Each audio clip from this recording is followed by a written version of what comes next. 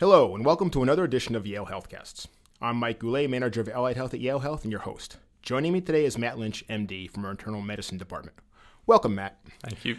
Matt, we're here to talk about physical activity. Why is physical activity important? Well, I think physical activity is so critical because our body's evolved in a setting where we're more made to be active all the time, and increasingly our modern lives have moved us away from that lifestyle. Matt, how can physical activity improve your health? Physical activity can help almost every organ system in our body.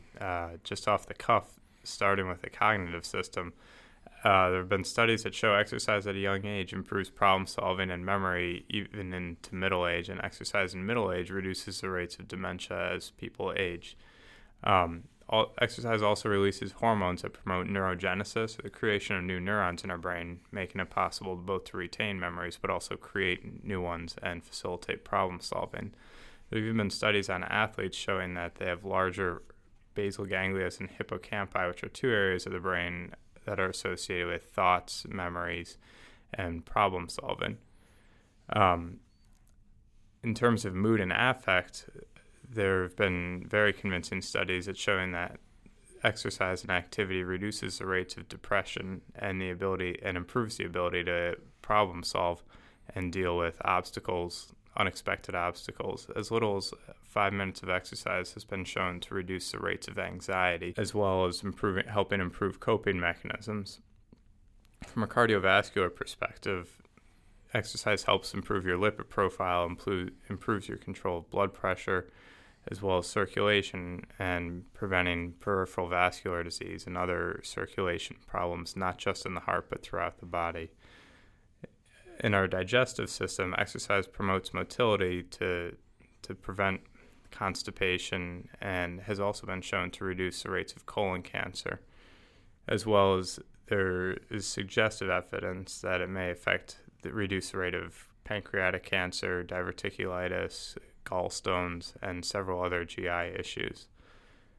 A lot of people have heard of how beneficial exercise is for your cholesterol profile, but it also has a significant impact on your insulin sensitivity and preventing diabetes, or in people with diabetes, reducing their needs for insulin.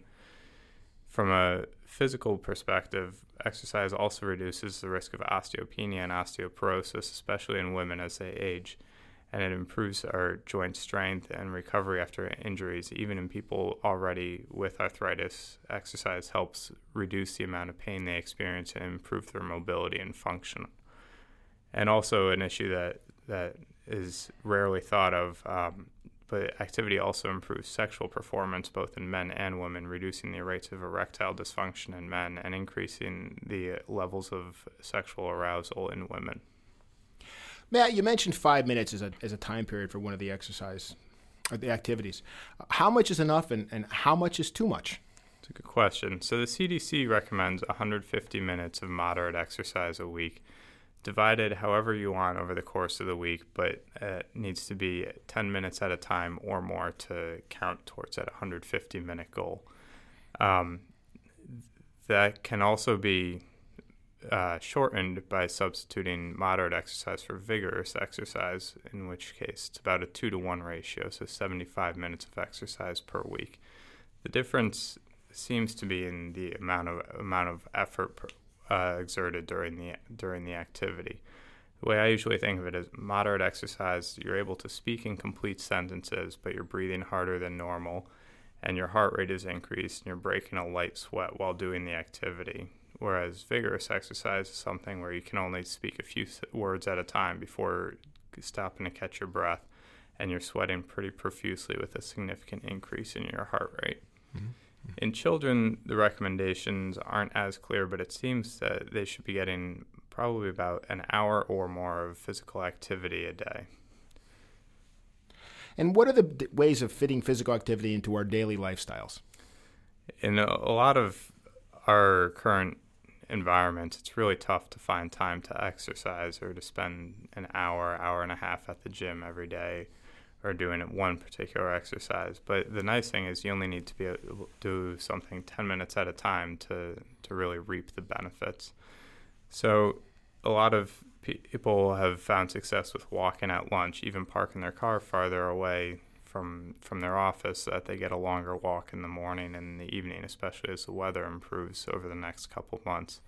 Similarly, you can incorporate exercise into your social life or your recreational life, going to the gym with friends or family members, joining new classes, dancing, aerobics. One of the other things that's been shown to be helpful is to focus on a goal, not necessarily a weight goal, but have a race that you sign up for, or a dance recital you're going to take part in, and use that as a motivator leading up to it. Additionally, you can incorporate exercise even into your cool down or relaxing activities. The famous football player Herschel Walker used to do calisthenics during every commercial break while he was watching TV, and clearly that worked out pretty well for him. Thank you, Matt. It seems physical activity is a low-cost way to improve our overall health. Absolutely.